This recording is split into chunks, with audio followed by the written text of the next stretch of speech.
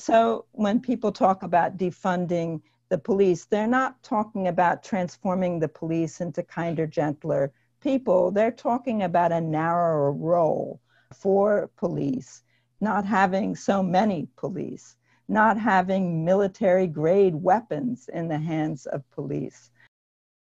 We see police brutality, something that disproportionately affects Black people and people of color in the US, is something that we can intervene against and stop to improve the health for communities in the US. We know that public health funding has been decimated over the years. The public health workforce has been decimated over the years. We are just not funding these upstream interventions, right, and targeting social determinants of health.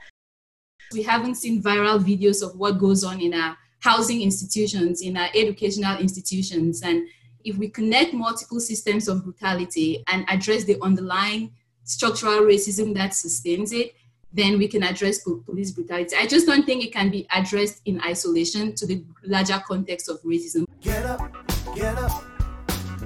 Don't you stop fighting for your rights. Get up. It's kind of crazy out there, the way things be. People dying while in police custody, or even worse, getting shot while in full compliance in that illegal traffic stop. Hello and welcome to the August 2020 podcast of the American Journal of Public Health.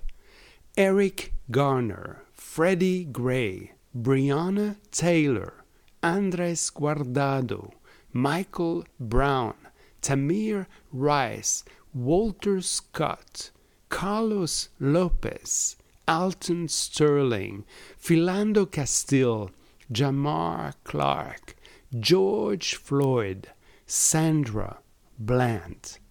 The litany of names of Black and Latino lives destroyed in encounters with the police suffices to show that it is a mass phenomenon.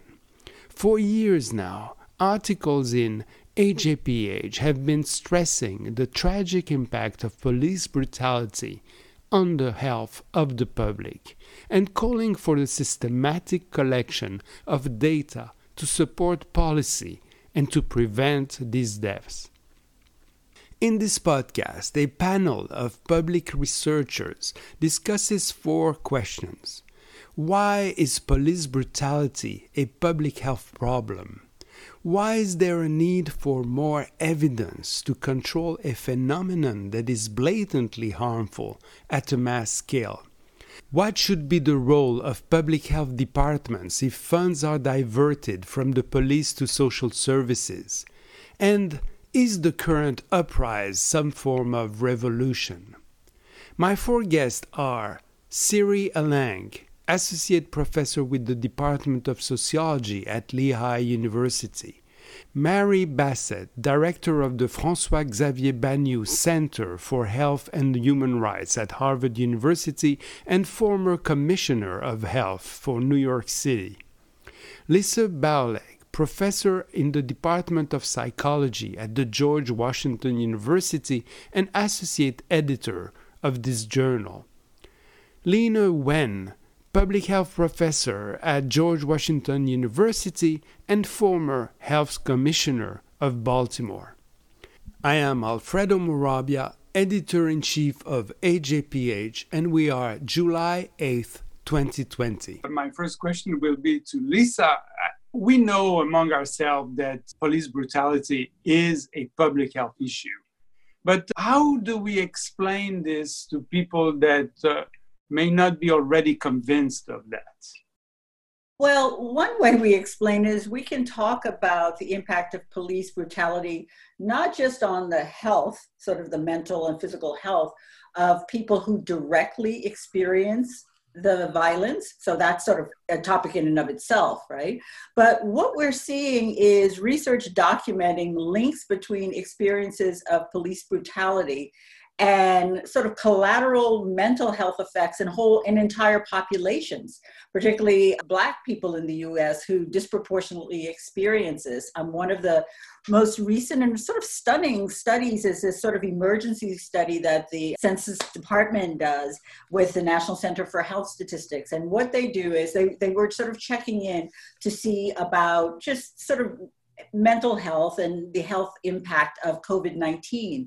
And what they found was this sort of 5-point spike in the mental health of sort of negative mental health, anxiety and depression for Black populations in the aftermath of watching the George Floyd video, right? And so there's also researchers talking about neighborhoods that are under sort of heavy hyper-policing and surveillance. In those neighborhoods, you're seeing increases in diabetes, increases in stress, mental health. Mary, you were part of the guest editor who prepared a supplement to the journal this year about mass incarceration. Do you think that mass incarceration and police brutality are part of the same phenomenon? They are under the same overarching problem, or they are different? I would class them as part of the same phenomenon. Obviously, a police encounter is often the front door to the criminal justice system. And both of these systems are doing what they were designed to do, which is to place communities of color, particularly descendants of the enslaved population in the United States, under surveillance, to exercise social control, and to ensure a climate of fear. So all of the things that Lisa has mentioned as effects of police brutality also hold for the impact of mass incarceration. If you look at the communities that are losing individuals to our prison system, they're the same communities that have many forms of social distress that are all part of the problem of racism that we're all talking about these days, fortunately. Siri, I know you're a scholar, but you're also claiming to be an activist. Do you think that people understand in the streets that police brutality is a public health issue? One of the ways that I try to communicate that is to think about the broader social determinants of health. So if the social determinants of health are the conditions in which we live, we work, we age, we die, police brutality disproportionately shapes how Black and Indigenous communities live and work and die.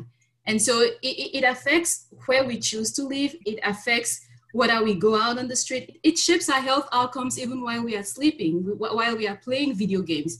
It also shapes our relationships with other systems. There's that connection between policing, like Mary said, the criminal justice system, but also the education system, transportation. And so I think about police brutality as this overarching indicator of structural racism that affects the health of communities of color, especially Black and Indigenous communities. And so if the goal of public health is to improve population health, police brutality does the opposite of that. And so it is a public health crisis.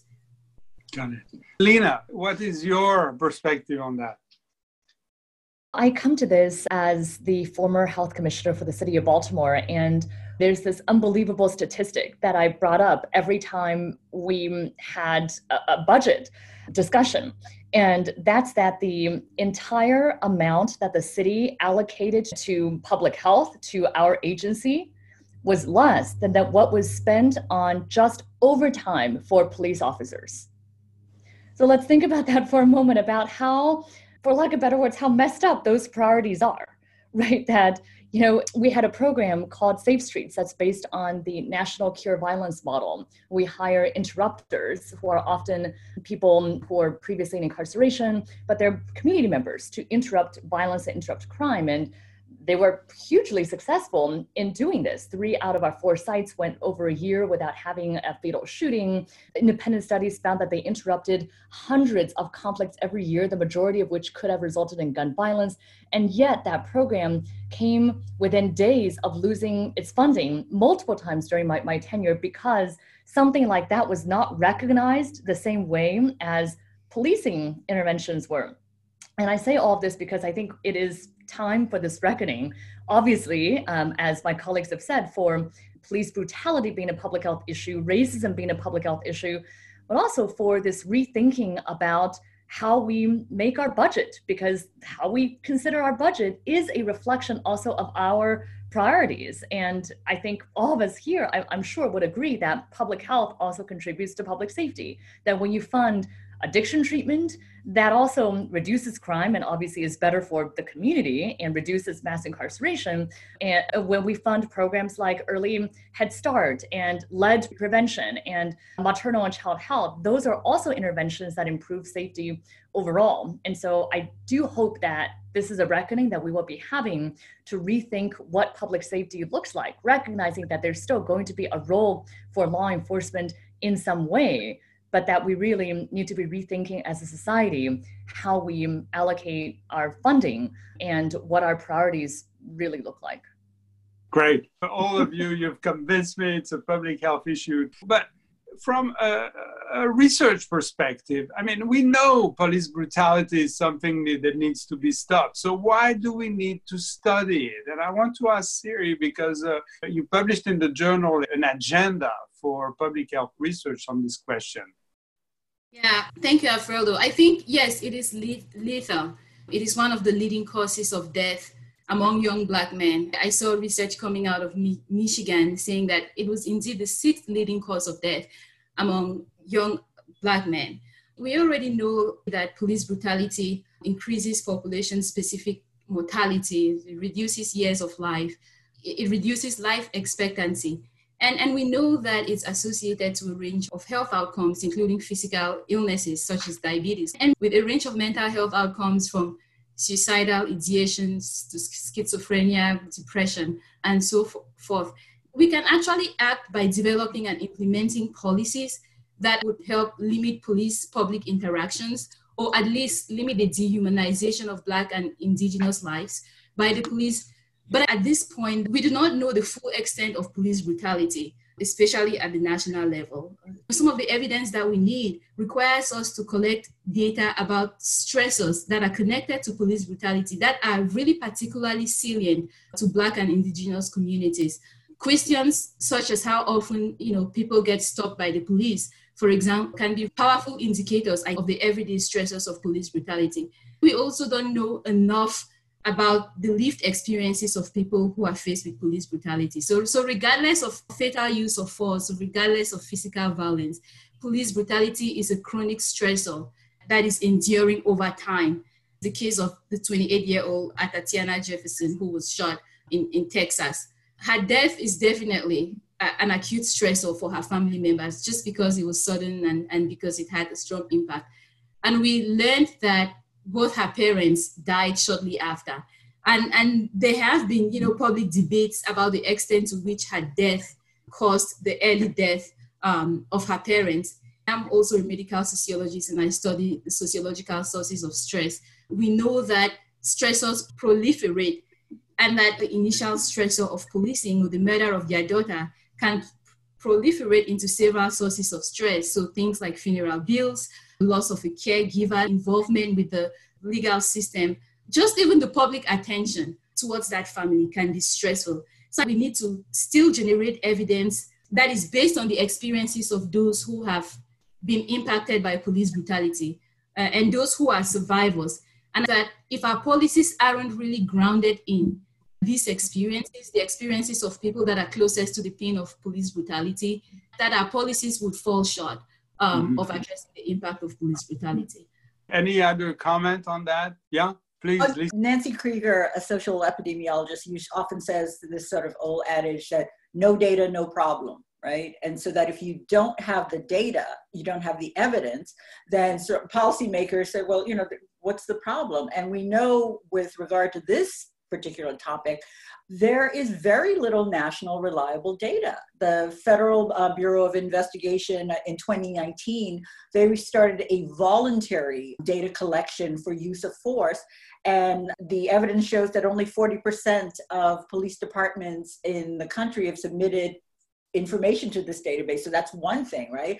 And we know that police unions have really resisted the collection of this data. So often we don't even have a way to collect this information. A lot of the evidence comes from the Washington Post where they use social media and crime reports to try and get the evidence. And so did the Guardian in the UK. One of the things we desperately need is evidence. I see this issue as a whole continuum with on the extreme end are sort of the lethal brutalities, the George Floyds and all that. But there's a whole continuum from the disrespectful speech that happens, the stop and frisk, and we don't have data about the frequency, as Siri was saying, or what the impact of that is in terms of chronic exposure or dose exposure on health. And we eagerly need that data. Absolutely. There was some interesting work that was underway when I was the health commissioner in New York City, but was released after I'd left, looking at people who'd had contact with the criminal justice system and their overall health status, their physical health, their mental health. And these data showed that even brief encounters with the criminal justice system were associated with poor mental health, poor physical health, meaning having been stopped, and people who were more at risk were people who were low income, people who were Black and Latino, people who were immigrants, so that people who are marginalized in our societies are more likely to have these encounters. And we're in a moment where people are asking the question, what sorts of situations require someone to show up who has a gun? Should somebody show up with a gun for a counterfeit $20 bill? Should there be 4 people who show up with a gun for a counterfeit $20 bill? Should there be armed response to road traffic accidents? Should there be armed response to noise complaints, to the kinds of everyday activities that it turns out occupy the time of many people? We're being asked as a society to consider what sort of people should be showing up for these. And I think these are very important questions. But also, speaking to Lisa's comment on data, the need for data, particularly the need for accurate data on police-involved killings, should be routine and should not be left to police departments alone. These are public health data, as Nancy Krieger has called for some years ago, and they should be accurately collected and reported to the public by health departments. I totally agree. We need more data. The journal has tried to be a leader in publishing on these issues. Get up. Systemic racism gone wild. Police out of control, putting all the brothers in a chokehold. So many lives, so many died, so many taken. Policies and procedures so long forsaken. But 846 got the whole damn world on fire. The time to rise is now. So let's move now to solutions. And so it looks like the main claim or watchword, if I can say, that seems to have stick with the movement is defund the police. All right, so defund the police. I'd like to know, and I'm going to ask this question to Lena first, what defund the police means to you, and what would you have done with such a claim when you were health commissioner in Baltimore? When, I don't think we need to convince your audience about the importance of funding in public health. And as well as Mary said very well, changing the understanding of who should be responding to various things, then that sounds like a conversation that's long overdue. Again, I do think, though, that we need to inject nuance into this, too, because there are some who equate defunding the police with abolishing the police. And I can just tell you from my experience in Baltimore, we had a couple of situations. We had one situation where we had one of our health centers that was broken into and vandalized 4 times within a 3-week period. Initially, the things that were stolen were the TVs and medications, but then staff belongings, the very few staff belongings there were stolen. And our staff felt, understandably, very vulnerable and really scared. And they didn't feel comfortable, even though many of them were not the biggest fans of the police. This was also not long after the death of Freddie Gray while in police custody in Baltimore. There was a lot of distrust with the police, but our staff requested for the police to be there in our health center for a period of time for their own safety. We also worked with mental health crisis lines where often, actually, we had to call the police for assistance because there were reports of the individual being armed. And yes, that kind of co-responder unit may be necessary at times. And I just would hope that in the discussion, and yes, we need to be rethinking the budget and redistributing the funding, but I also want for the conversation to be nuanced in some way, because otherwise I fear that we end up alienating a lot of Americans who, while they would support stopping police brutality and having major reforms to the police, don't want to abolish police and law enforcement altogether. And so I just would hope that, again, the conversation is inclusive enough that we are also recognizing that there is going to be still some role for law enforcement as partners, as collaborators, rethought how it's done, but that there is going to be some role for them moving forward too. Thank you, Lina. So, Mary, what about New York City without police? Well, even the people who use the phrase defund the police mean a range of things by it. Many people are aware of what an outlier the United States is in terms of its use of prisons and jails. And they know that the United States incarcerates many more people than any other nation and is also unique in directing its incarceration to people of color, minority groups who are disproportionately represented among people who are incarcerated. But they don't know that we have many more police than most other wealthy countries. Just to give you a sense, the number of people who die as a result of encounters with police using these kind of bolstered surveillance systems that were pioneered by the Guardian newspaper is at about 1,000 a year in the United States. In the UK, it's a smaller population, but it would take them 50 years to get to the numbers of people who die in the US. So when people talk about defunding the police, they're not talking about transforming the police into kinder, gentler people. They're talking about a narrower role for police, not having so many police, not having military-grade weapons in the hands of police. And many of the transformations of police departments that have occurred over the past decades are ones that we should reconsider. I agree that there will be need for police, but smaller and less lethal. It has to be the goal.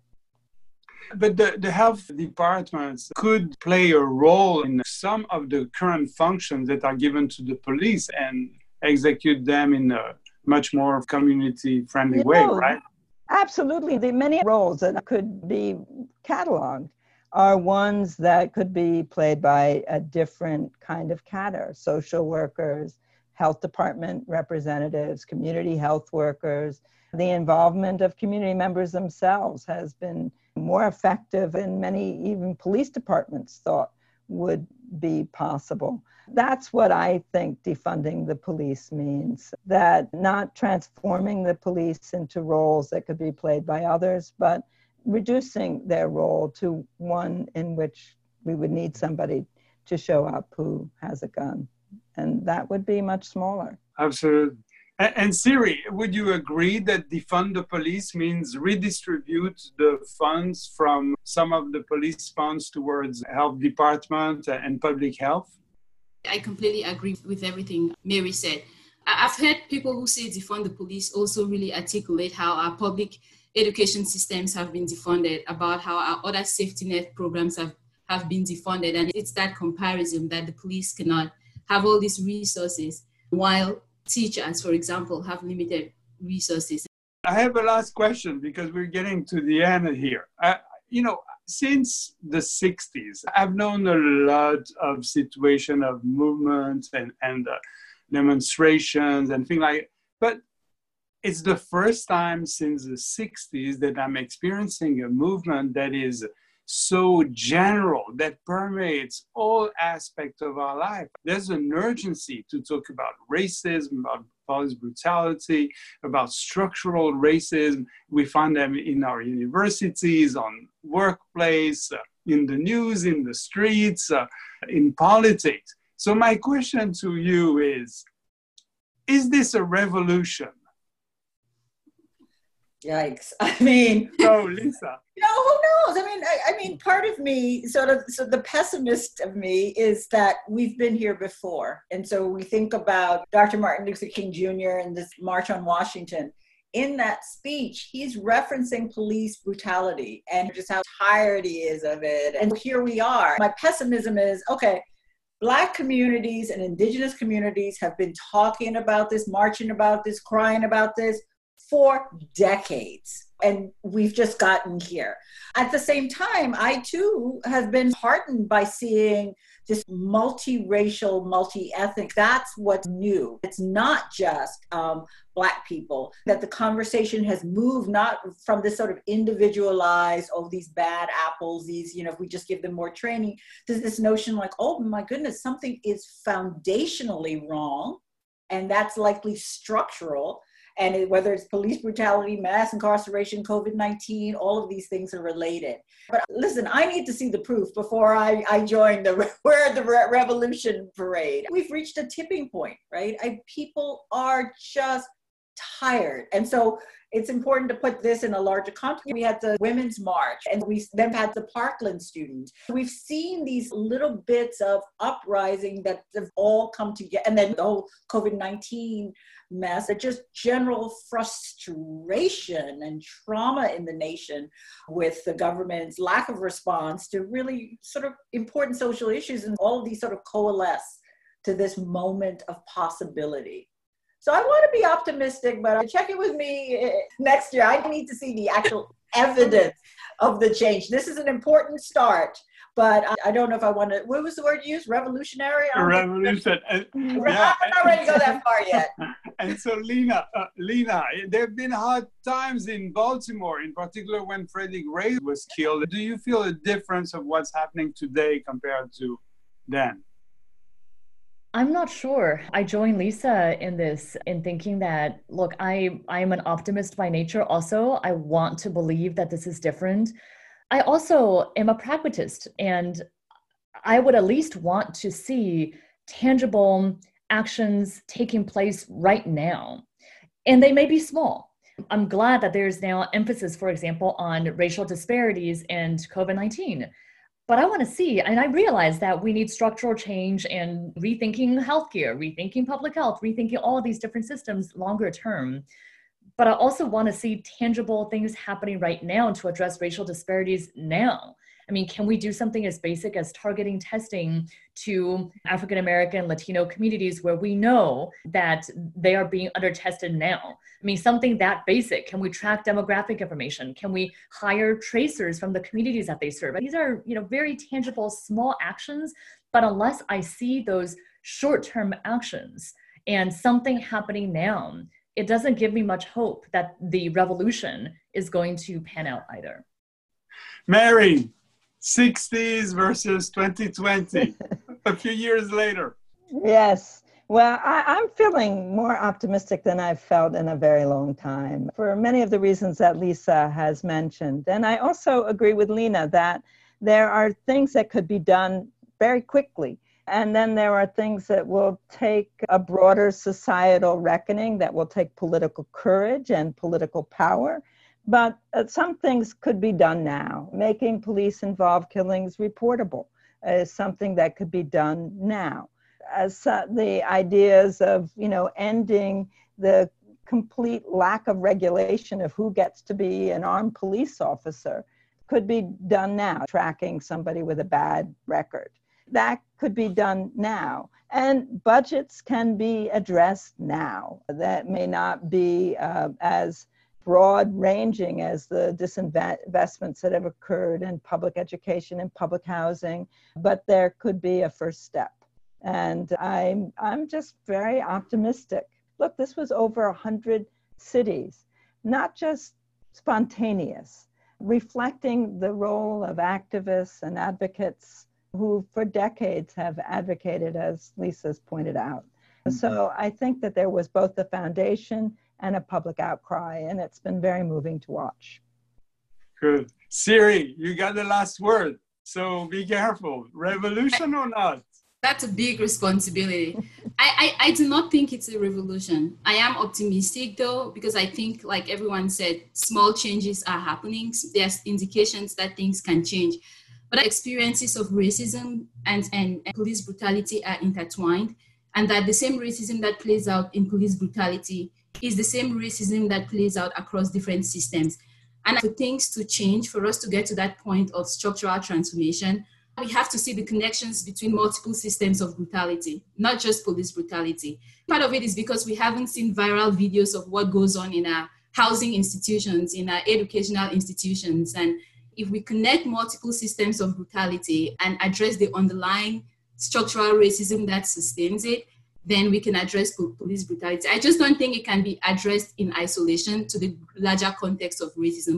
Thank you very much, everybody. I enjoyed enormously this conversation. Thank you for your time. Police accountability, yes sir, at last. Defund the police and put the money in the hood, and maybe things will start to be good. But until then, we don't want to hear no chatter, cause every day in the world, Black Lives Matter.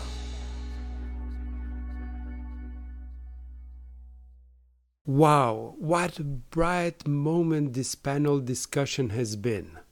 My guests provided clear answers to all my questions. First, police brutality is a public health problem because it massively impacts the health of entire communities at multiple levels: physical, mental, material. Second, more research and data are needed because elective videos can attest of the existence of police brutality, but not its extent. We may only be seeing the tip of the iceberg. Third, defunding the police, that is, reallocating resources from the police towards non-repressive forms of community public health services, would work, because issues of mental health, housing, addiction, education, and more can be addressed in the community by unarmed social and community health workers, like the interrupters of Safe Streets in Baltimore. And fourth, this is not a revolution, but the rising awareness that the time is ripe for major reforms which could prevent police brutality. My guests were all on the same page in saying that all the good intentions still need to be translated into actions, because even some small and obvious reforms haven't been implemented yet. I'm grateful to all the members of the panel for their time and willingness to share their ideas. I also thank Emily D'Agostino and Michael Costanza for comments and edits on an earlier version of the podcast. Francis Jacob produced the track and solicited the voice and lyrics of Roddy, a poet, singer, songwriter, and rapper from Brooklyn, New York. This is Alfredo Morabia at AJPH. For more podcasts, including podcasts in Chinese, visit us at ajph.org or subscribe to it on your usual podcast app. A full transcript of the podcast is available on our website for persons with hearing disabilities. That's it. Thank you for listening. Accountability, yes sir, at last. Defund the police and put the money in the hood, and maybe things will start to be good. But until then, we don't want to hear no chatter, cause every day in the world, Black Lives Matter.